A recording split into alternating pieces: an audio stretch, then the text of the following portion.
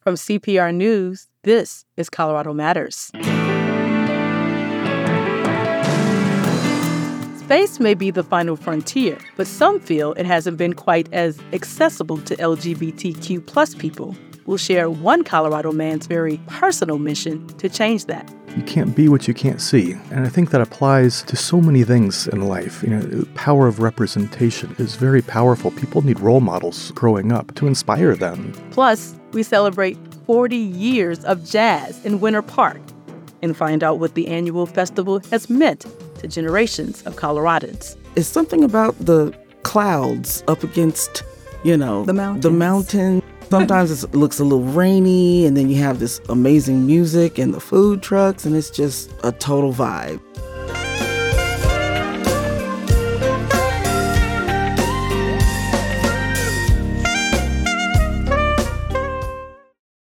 Support for Colorado Public Radio comes in all shapes and sizes. You might give monthly as an Evergreen member or contribute during fund drives. Maybe you donated your car or gave a gift of stock. For all the ways you support CPR, thank you so much. Your generosity is deeply appreciated. Thank you for bringing trustworthy news and timeless music to listeners across Colorado. Explore all the ways to give at cpr.org. Click on Support CPR. This is Colorado Matters on CPR News and KRCC. I'm Chandra Thomas Whitfield. Let's start with a little bit of history. A story that, honestly, I just learned for the first time myself about Sally Ride, the first American woman to fly in space. At age 32, she also became the youngest American astronaut to do so, and that was back in 1983. After a long, storied career that included being inducted into the National Women's Hall of Fame and the Astronaut Hall of Fame and being awarded the NASA Space Flight Medal twice, she died peacefully at her home on July 23, 2012. After a 17-month battle with pancreatic cancer. It would not be until her death, however, at the age of 61, that Ride would publicly share, and only via her obituary, I should note, that she was gay. Ride chose to do so by acknowledging her partner of 27 years. Ride's sister would later say that Sally was a very private person who was deeply uncomfortable with discussing her sexuality publicly. And I'm going to go out on a limb here, but I suspect that my guest here in the studio today would agree with Sally Ride's right and choice to keep her private life, private. But he doesn't want those who are LGBTQ plus to do so because they feel they have to. He says LGBTQ plus people are chronically underrepresented in the world of science and space, and that's why he's founded an organization that seeks to draw more to the industry. Jason Reimuller is the executive director of the International Institute for Astronautical Sciences and the executive director and founder of the Boulder-based nonprofit Out Astronaut.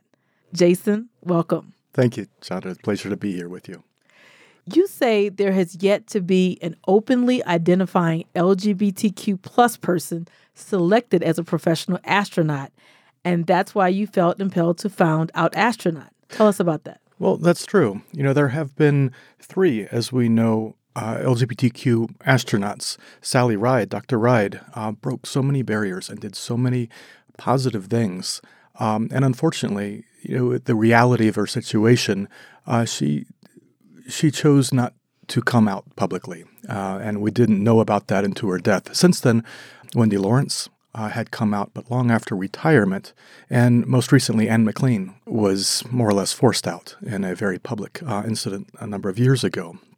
And so as far as professional astronauts go, this doesn't necessarily help. There's barriers that persist. And the fact that there's still, to this day, in 2023, there's never been somebody that is out and identifying at the time of their selection that's been selected by a professional national space agency still reflects on barriers that need to be broken.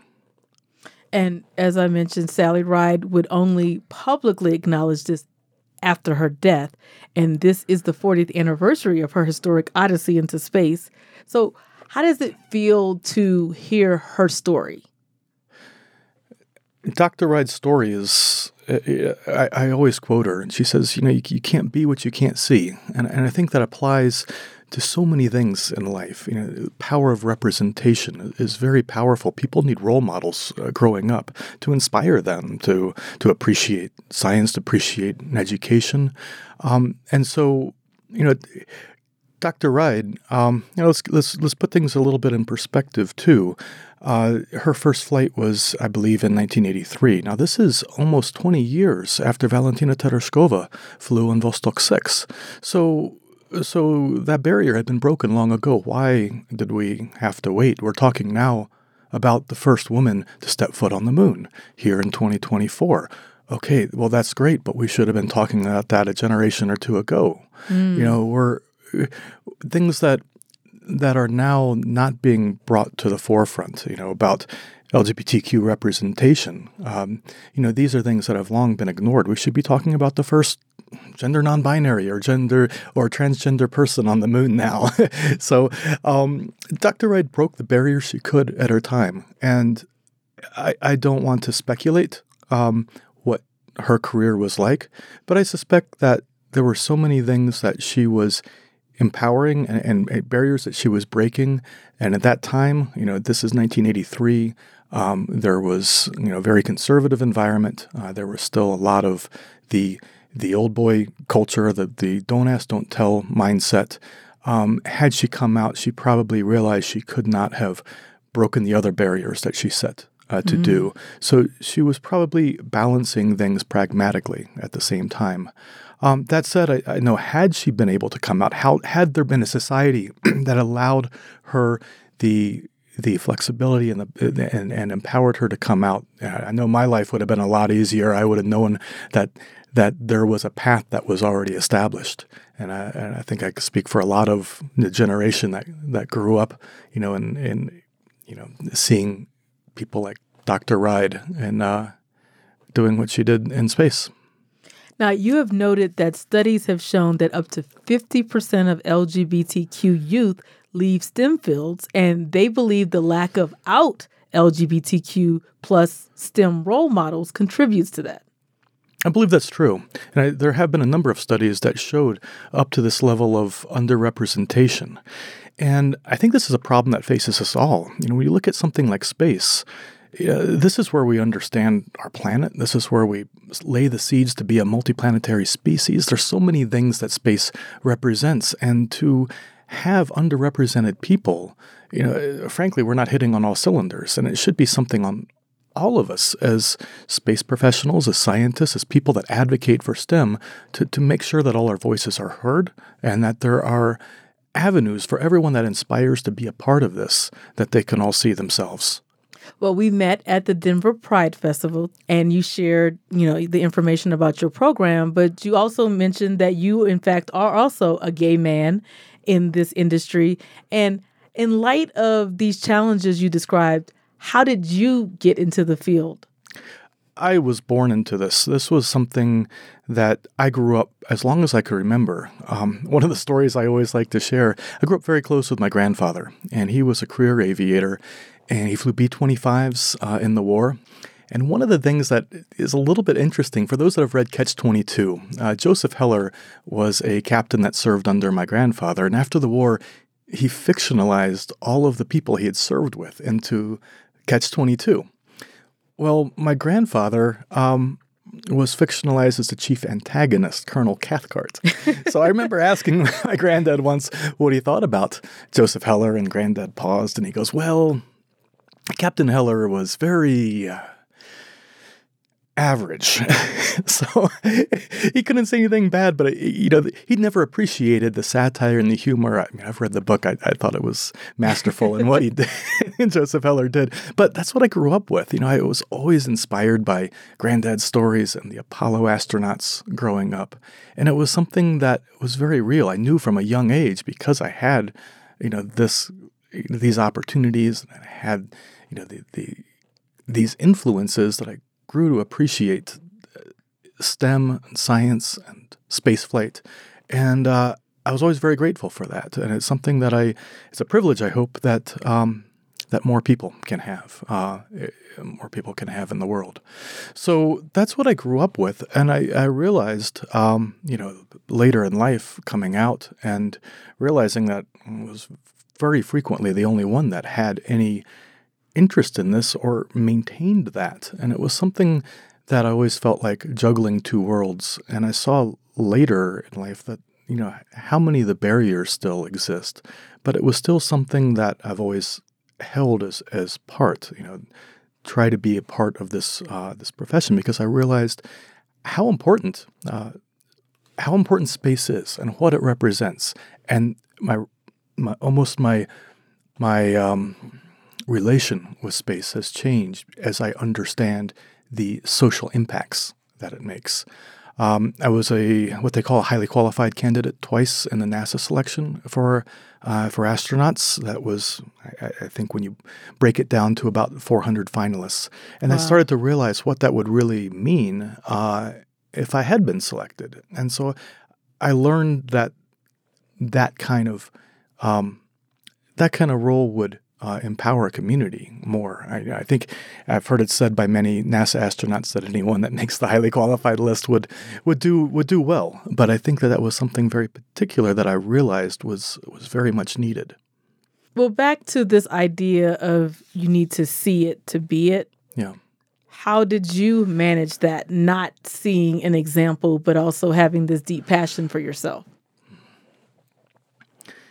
I think because I had such a passion for space at such a young age, there was that really kind of defined a lot of my life going forward and what I studied and learned, and the kind of a life of scientific exploration in a way that kind of continued that interest in space. I think it was very much something that I just knew I needed to pursue regardless. And if there were barriers, if there was no one else, and that would be something that maybe is something that I needed to do, is to try to bring these worlds together. In your view, is America ready for an openly LGBTQ plus astronaut? I think America's been ready for a long time. I think this should have been done a long time ago. The fact that we're still discussing this is kind of shameful. It strikes me, as much as NASA and other organizations do to talk about diversity and equity and inclusion, that this is still a thing. And it's almost being ignored because there's so many systems that have been in motion for a long time. There's been systemic discrimination. There's been don't ask, don't tell. And it shows the culture that we're up against. And these things have perpetuated now. And it's great that NASA talks about pride events. But at the same time, the highest profile people, the people that put a face on everything we do, are often the astronauts themselves, because they talk on so many things and they're so personal. They're really ambassadors to STEM, and they carry that duty to inspire and to educate people about STEM broadly. To be that person that is a truly global person, this international persona, this person that places service above self, everything that we really want more of in society. So somehow astronauts are often put in that role of embodying. But if you really want to be true to the words that you're saying and the culture that you want the space program to represent, eventually you have to walk the walk and not just talk the talk. So the goal of Out Astronaut is to, quote, drive advocacy, maintain a professional presence in international conferences, hold contests that produce visibility of LGBTQ plus aspiring STEM professionals, and address gaps in aeromedical knowledge pertaining to LGBTQ plus people. What does that look like, and what does that entail? That's a lot. There's a lot of things we're trying to do. That's why I had to quote you. So, yes, representation is one, and that's what the contest is for. It's a multi-phase contest, and this is about producing professionals. It's not necessarily about sending someone to space. What we really want to do is change the industry and bring professionals that are going to demand a seat at the table because they're professionals. They're dependent upon, funding or money. These are people that are going to build this future. So the first stage of this contest, we call phase 1, really is about creating an avenue where more people can tell their stories. And we challenge applicants to not only come up with a credible experiment that can be done through the resources of the International Institute for Astronautical Sciences. And this is the institute that largely sponsors Out Astronaut. So they come up with an idea of something novel, like a thesis, a technical novel, but at the same time they come up with a social impact project. How are we going to work together so that this award recipient will make the biggest impact to empowering people to come out? And you'd see people that have applied, and the most touching things are people that apply often from environments, sometimes countries or cultures where they do so at physical risk. And yet it means so much to them to have this voice and to advocate for STEM and be out as an LGBTQ person. And of course, you are referring to your annual Out Astronaut contest, Yes. in which you invite people from all over the country or the world to apply. In the continent. Right now, it's exclusive to North America, Canada, U.S., Mexico, Central America, Caribbean. And ideally, we want to see space flights, but research space flights, not tourist space flights. Space flights that leverage these platforms so that novel research is being done, a benefit, and educational outreach. Really try to optimize that and show that space can continue to inspire and continue to touch everyone. Any final words as we wrap up? A lot of this comes to understanding and appreciating the power of representation. And sometimes we get critiqued about, why does this matter? Just pick the best person for the job. But representation does matter. And a lot of people that say this are well-meaning, but I think, in my own experience, one thing that's always been very difficult to talk about is helping to, back in 1999, starting one of the first rugby teams for gay athletes, and one of the other founders was a man named Mark Bingham. And 2 years later, Mark would be one of the 4 that fought back on Flight 93 on September 11th. And it was painful to lose a teammate and another founder in that way. The legacy that he left was profound. And we started a tournament. And at that time, there were only 4 teams in the world that were specifically supportive of gay athletes. And we had a tournament in his honor called the Bingham Cup. And in 15 years, that tournament's grown to be the biggest amateur rugby tournament in the world. Like 15 years, like half a generation. Like how you can empower a community as long as there's representation. And you see how rugby unions become one of the biggest team sport played by gay men in the U.S. And so that was powerful. You saw people talk about what Mark and the others did in saving the lives in the Capitol, but they don't talk about. I see you're tearing up. They don't talk about every time you go to a Bingham Cup, and there's always some kids that say that they saved their lives because they felt suicidal, because they never felt a part of anything. So I appreciate you sharing that.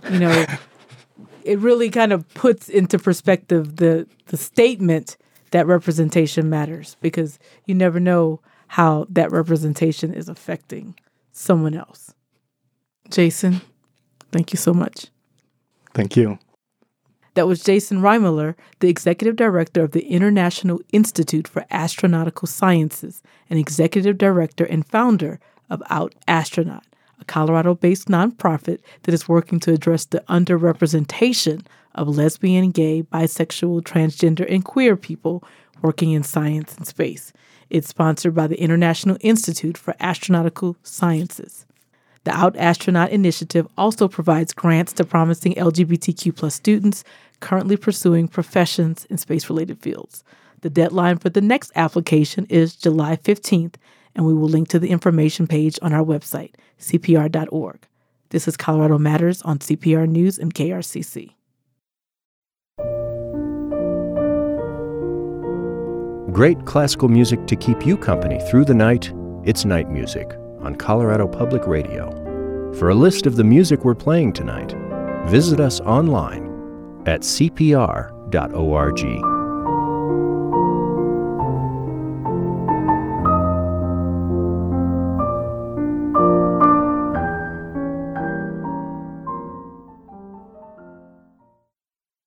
Winter Park, Colorado, the quaint little town and ski resort near Fraser, is known for being home to the Winter Park Express ski train and for its cross-country skiing opportunities, including at Devil's Thumb Ranch. But in the spring and summer months, Winter Park is known for mountain biking, hiking, fishing, and open-air concerts. One of those concerts is a jazz festival that began at a tiny venue on the mountain at Winter Park Resort. That little festival later relocated to Rendezvous Event Center, a much bigger venue, and began to draw some of the biggest names in the music industry. I'm talking about the Winter Park Jazz Festival, and it's turning 40 this year. Yes, 40. That's pretty impressive for a music event in a tiny mountain town in Colorado to demonstrate such longevity. Joining us now to tell us about it is Becky Taylor, longtime MC and arguably the face of the fest, as I've nicknamed her. We're also joined by two longtime diehard fans, Tracy Williams and her sister Stephanie Williams, both of Aurora. Welcome to Colorado Matters. Thank you. Thank you. Thank you. Wow, 40 years. Becky, how does it feel to hear that? Wow, I know. It is the most anticipated festival of the summer. That's what makes it grow. Not only Coloradans, but we're starting to get people in from all across the country. It feels great. 40 years. Yeah. So many things that start up and they're great and they just kind of like lose momentum, but to maintain a consistent fan base and for people to come every year for 40 years, that is amazing. You've been with the fest for about 30 years now. What do you remember about those early years? Well, the early years, we were on the mountain and we had to build a stage, and then the actual ski slope is where the audience sat. I know a lot of people loved that because they could bring their camping gear, like their tents and all of those things. And but they were so spread out because the ski slope is so big. When they decided to do some renovation there at the resort, the Winter Park Chamber is who has been involved in this from the beginning, moved it to the park, which was downtown. It wasn't always the Rendezvous Event Center. It was just the downtown park. They moved it there, and then from there built the Rendezvous Event Center, a more permanent type of a stage and a backstage area that worked for festivals. Well, the lineup has been incredible over the years. Brian Culbertson, Pieces of a Dream, Boney James, the Average White Band, Colorado's own Gerald Albright, to name a few. But what makes this festival unique seems to be the effort that's put into celebrating traditional and contemporary R&B acts. Also, Fantasia, the Neville Brothers, Kool and the Gang, Charlie, last name Wilson, and Babyface. How would you say that the festival has evolved over the years? In order to grow a festival, you can't just be this one concentrated genre of jazz. Like Gerald Albright, you also like Boney James. It's the same audience. So we've always tried to do what we call our party Saturday, a party band, an R&B band. And these are artists that the jazz audience also loves, but then the younger audience knows them as well. And so you have to kind of not pigeonhole yourself. Well, I know this is going to be a hard one for you, but what are some of your favorite Winter Park Jazz Festival memories? I know there's so many. It's hard to pick one. The Colorado audience, we love live music and we show our appreciation. You know, Babyface was awesome. Charlie Wilson. One year we had Mint Condition. I mean, it's incredible. Will Downing, Dave Koz, it just goes on and on. I can't pick which are my favorites over the years because I can't even pick who was the favorite of one year, you know? Yeah, it's so many to choose from. Let's bring sisters Tracy and Stephanie into the conversation. Tracy, from what I understand, you didn't want to go the first time your mom wanted you to go. Mm-hmm. Yeah, it sort of started with my mom going up with her girls. And one year for my birthday. Her, like, girlfriends? Mm-hmm. Her girlfriends. And they were all going to go, and she wanted us to go, too. Well, I had a little boyfriend at home, and I had planned to spend my birthday with him. But she was like, nope, you're going to come on up. And so we were like, okay. And at the time, we weren't going up and, getting condos and stuff. So we would get up at 5 o'clock in the morning to make the drive up there. And it was on the ski slope. And she got me to come. She got my sister to come and my cousin to come. And so we all went for the first time. I could swear that was like in 1990, I think. And we had a great time. We got up there, and I had never been to a jazz festival or any kind of festival of any type. Mm-hmm. And while I was reluctant to go, we ended up having such a good time that the subsequent times that we went, sometimes we went with Mom and sometimes we went without her. Mm-hmm. So it's kind of been going like that. Now we've sort of taken over, and now we're inviting her up. Mm-hmm. So she'll be coming with us this year. Yes. And for you two, it's really a family affair. Like, you bring the kids, you have cousins, and you rent the condo with the hot tub. It's like really an experience. Yes. What do you want to say about that, Stephanie? Well, we learned so much from the first time that we went, like sunscreen and an umbrella, all these different things we knew nothing about in the beginning. Right. And now, frankly, we bring up too much stuff, I think, but it's all about being comfortable at the festival. I don't know. It's something about the clouds up against, the mountains. And it is beautiful. Yeah, sometimes it looks a little rainy, and then you have this amazing music and the food trucks, and it's just a total vibe. Mm-hmm. Total vibe. I think what stood out to me was it really had a family reunion type vibe, because like half of Denver is there. It's like you see everyone. And I always see you guys in the corner. They have a whole system with the fancy seats and everything. And it's just, I don't know, it's just really relaxing, and it's not like a stressful event. Kind of feels like a family reunion vibe. We are bringing family members. Family members are coming in from out of town. And it does feel like a family reunion, because once we secure the condo and we decide what everyone's going to bring, and it's a big potluck, and it is a family reunion. Yeah. And then once we had kids, we learned to make even more accommodations. Yes, and I did not realize for a while that kids 12 and under are free. Right. Yeah. Right. Yeah. And the first few years that we went up there, it started with bringing our cousin Jackie with us. And she would stay at the condo, watch the kids while we went to the concert. Well, once the kids got to be 6 or 7 years old, they were like, well, we want to party too. We want to go. Yeah. So now we take them with us, and we invite Jackie up just because we like her. This festival, as Becky mentioned, it's about jazz. Obviously, that is the backdrop that is in the name, but it also brings traditional and contemporary R&B acts, and many that we all grew up on when we were youngsters and teenagers going to concerts.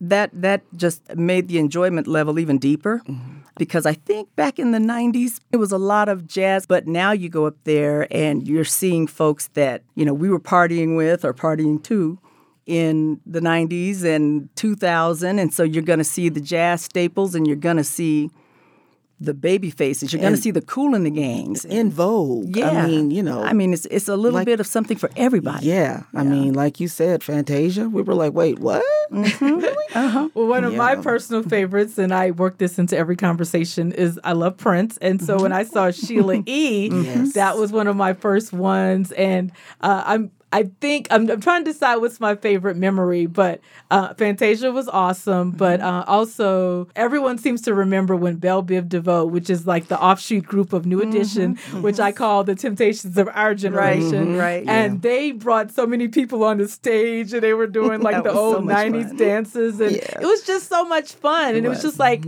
I really look forward to this every year. It's really like community and just a real intimate vibe. It's become the hallmark of our summer because it feels like it's right smack in the middle of the summer, and it's what we do. I mean, we do other things throughout the summer, but the Jazz Festival is the hallmark of our events. So And our children fully expect to go. yeah, they fully expect to go. That's part of their I'm trying summer to too. get my kids to not want to go. I want to focus on the artist. So I'm going to ask you all about your favorite Winter Park memories shortly, but let's bring Becky back into the conversation. Okay. So Becky, you have to tell us about this year's lineup. And of course, you have to mention one of my favorite artists, Mr. Pretty Wings, this woman's work himself.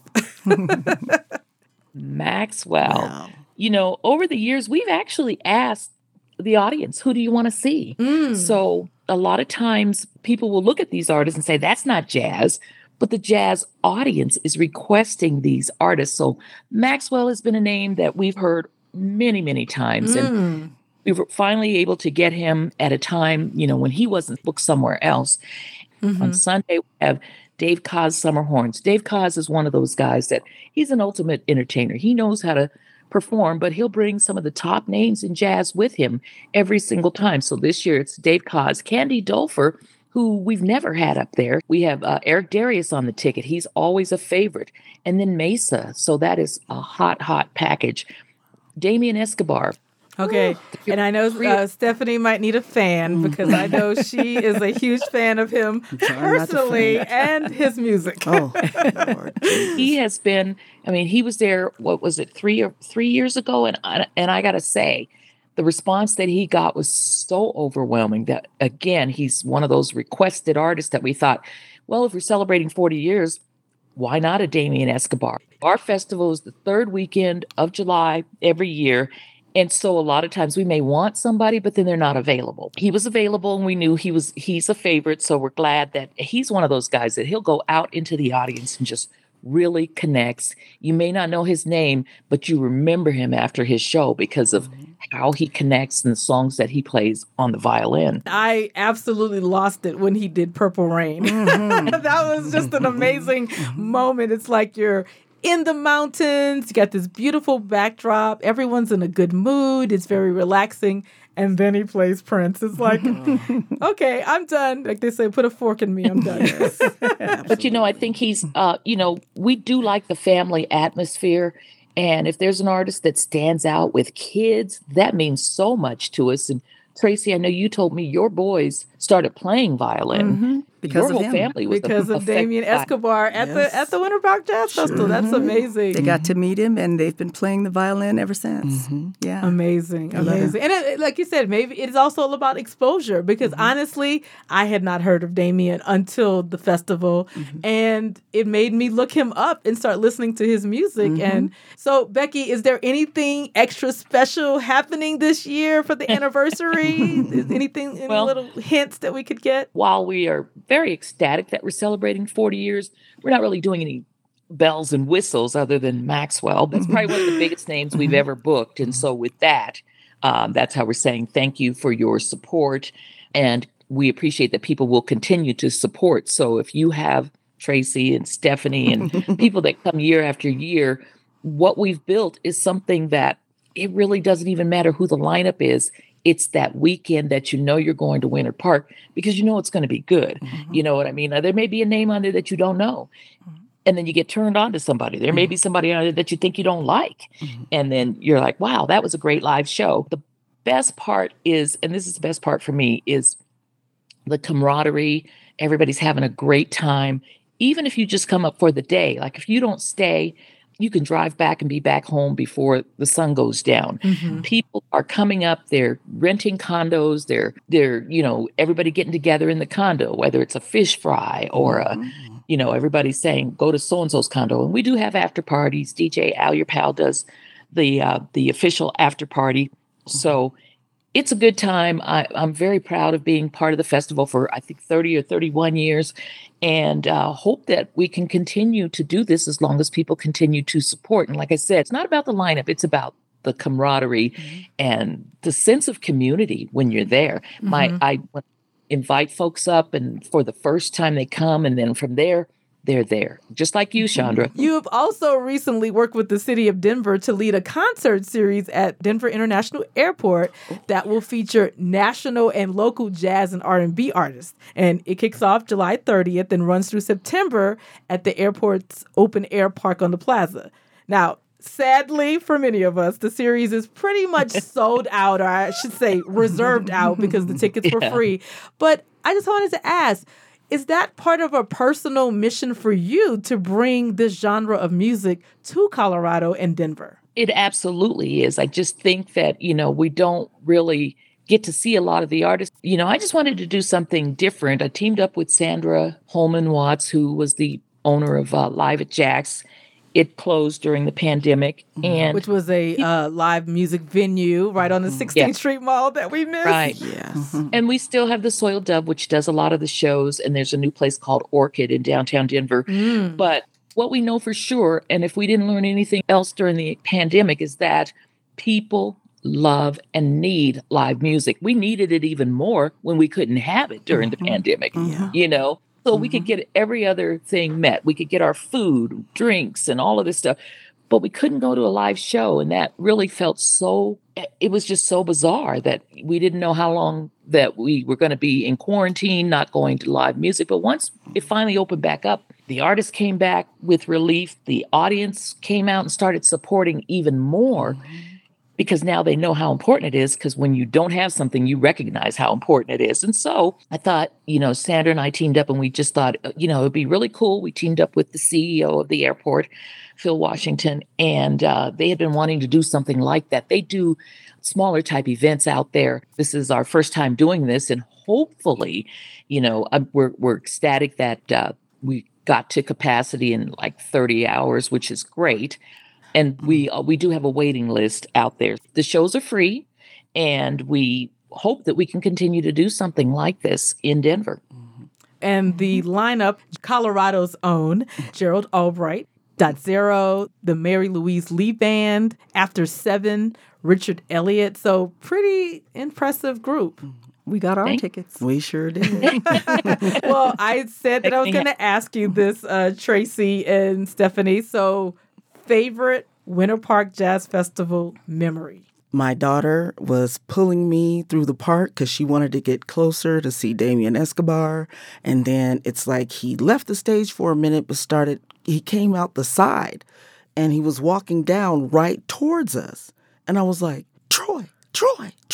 We look up, there he is, and he was so sweet. He was just walking by, but he just kind of touched you on your shoulder, and that with my daughter, Took make pictures. My daughter, yes, it's hard to make my daughter be quiet, and she was just in awe She the was rest of the day, stunned. like, oh my God, he touched my shoulder. Yeah.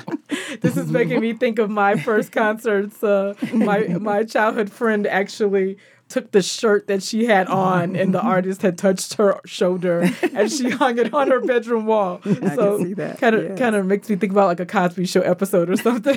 Yes. So Tracy, what stands out for you about the Winter Park Jazz Festival in terms of memories? Mine wasn't a specific moment, but it was the year that Mint Condition and Charlie Wilson were both going to be there that same weekend. And I just had my twins about 3 or 4 weeks before, and everyone was saying, you're not going to be able to do that. You're not going to be able to go up there. You just had babies. You can't do that. We packed up those babies, and I was there for the entire 2 days, and it was just the best. I mean, 2 of my absolute favorite artists were there at the same time. There was no way I was going to miss it. She said, hold my beer, or should I say, hold this bottle. I got to say, one of my highlights, too, was seeing Tracy's boys, because you don't see that kind of excitement at jazz concerts. And it was so refreshing to see that they were that much into it. My daughter, I started taking her when she was 10, and I tried to get her to be entertained, so I bought her a camera. She ended up being a photographer, and now my granddaughters go up. It has become generational. And it creates tradition. It just does. It does. It does. When you think about jazz music, I've heard lots of discussion about it being somewhat of a dying breed, and to have young people being able to appreciate jazz, and then also to listen to our old people music. I have air quotations right now. That's still impressive to show them the generations of artists that they probably would not be listening to. Right. Pretty awesome. Well, Tracy, Stephanie, Becky, thank you so much for joining us. Thanks for having us. Thank you. Thank you. We will see you up there, Chandra. That was Becky Taylor, the longtime MC and host of the Winter Park Jazz Festival, which celebrates 40 years on July 15th through 16th at the Rendezvous Event Center in Winter Park, featuring a plethora of jazz and R&B acts, including Damien Escobar, Jazz Funk Soul, the Dave Koz Summer Horns with Candy Dulfer, Leela James, and my personal favorite, Maxwell. When we come back, reflections from the fest under the backdrop of some of the artists that have rolled through the sleepy little Grand County town of Winter Park over the past 40 years. This is Colorado Matters on CPR News and KRCC. You can call. I stand outside. This woman's work. What a beautiful evening for some music outside. Indie 102.3 is proud to be a media partner of Levitt Pavilion. The season's underway with ticketed shows, plus over 50 shows open to the public. Down for a couple more songs? Tickets and for the full concert calendar, levittdenver.org. Muchas gracias. Before the break, you heard from Becky Taylor, longtime host and MC of the Winter Park Jazz Festival. It's become an institution for generations of Coloradans. It celebrates 40 years this weekend. Now we share reflections about the fest from a diverse mix of Coloradans amid the sounds of some of the artists who've been a part of this time-honored tradition. Hi, my name is Hanifa Chaku, the Winter Park Jazz Festival. My first one I went to was about 1990 when it was held on the mountainside on the ski slopes of Winter Park. It took your breath away when you walked into the venue and you looked on the mountain. You had the wide view of the whole layout of everything. The stage, who's coming and going, the vendor area. It was wonderful. You went with the group. Somebody was always the early riser to put the supplies up, and the rest of the crowd would come down. I prefer to sit in the general admission, the grassy area, because that's where the party's at. You have people that have been coming here for years that have come from all parts of the country. This is like their annual vacation that they take. People who have moved away religiously come back to this. Hi, my name is Tawana Henderson, and I live in the Greater Park Hill area. I'm originally from Detroit. Coming here and then hearing about the Winter Park Jazz Festival was really exciting. My favorite artist that I'd love to see is Jonathan Butler.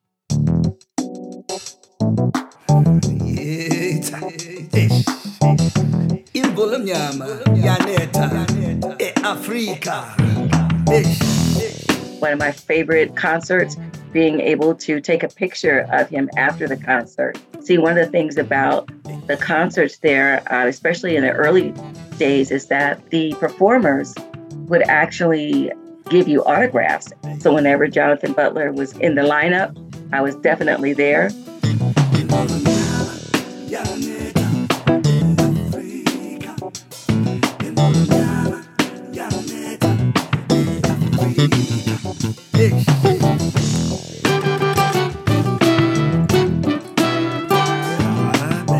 My name is Kiva. I'm a Denver native. I grew up going to Winter Park for skiing, but also for the Jazz Festival. I feel like I've been up on the hill, probably in diapers. It's very, very multi-generational because I've gone with my parents as an adult, as a child, and I'll actually be there this weekend with a group of girlfriends. For me, it's a thing of seeing who can survive their set because altitude.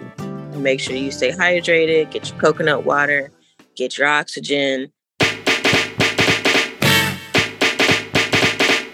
Hi, I'm Holly from Aurora, Winter Park. We've been going for almost 20 years. Yeah, Spider-Man and freezing, full effect. You ready, Ron? I'm ready. You ready, Dev? I'm ready, Slick. Are you? My favorite memory is when BBD asked if anyone from Denver could dance. And my friends began to summon them. It was such a community, fun-filled family time. You know, dancing on stage with Bell Biv DeVoe was a dream come true. If you haven't been to the Winter Park Jazz Fest, you're missing out. It's all so beautiful. Relationships they seem from the start. It's also Arthur McCaskill, and I've been here in Colorado now since high school. Going to Winter Park is about the reunion with all your friends and people that have the same mindset as far as jazz is concerned. And we plan on coming up on Friday and staying the entire weekend. I'm looking forward to Maxwell. all I wanna know is if it's cool. We can do a little something, a little something, something. Make groove with you, oh baby. So we can kick a little something, something. Even though she pays me no attention, all I wanna show is my affection. Hi, I'm Donna. I live in Denver by way of Beaumont, Texas. One of the things that I really love about the Jazz Festival is in the state of Colorado, Black folks, we only make up, 4.2% of the demographics. Here in Denver, we're less than 10% of the population. So to get up to Winter Park and to see that place has been completely overtaken by Black folks is absolutely amazing. And we have such a great time, so much fun. This year, I'm going to be short one person, my partner in crime who usually comes with me, Kalani. She passed away a couple of weeks ago from cancer. And so this is going to be my first Winter Park without her. Every year I've gone to Winter Park, I've had her with me. So this year is going to be extra, extra special, and I plan on going all out. It's been an absolute great experience. So I'm totally looking forward to it. This is national recording artist, saxophonist Tony Exum Jr.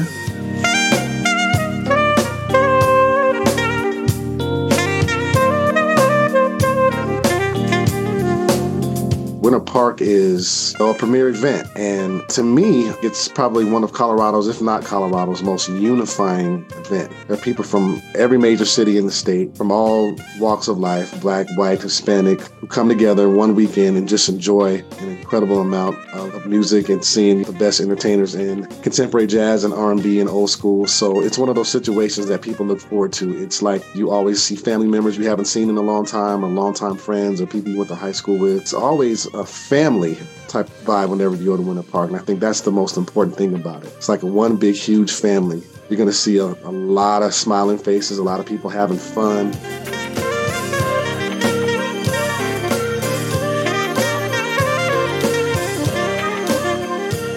For me personally, as an artist, I've had great experiences on that stage, to finally grace that stage in 2019 as a solo artist, kicking off the festival that year.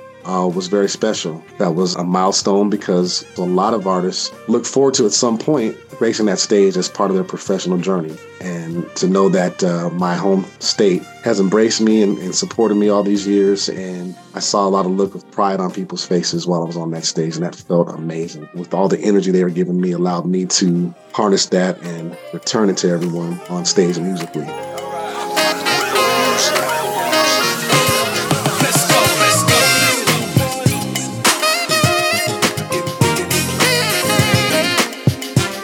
A lot of great festivals have come and gone. So for Winter Park to be able to hold on and remain an institution for 40 years speaks volume to not just Winter Park, but the community of Colorado keeping it going. Very proud to share that stage, very proud to be a part of Winter Park.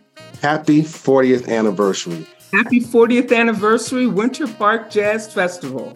Congratulations to Winter Park for the 40th anniversary of the Winter Park Jazz Festival.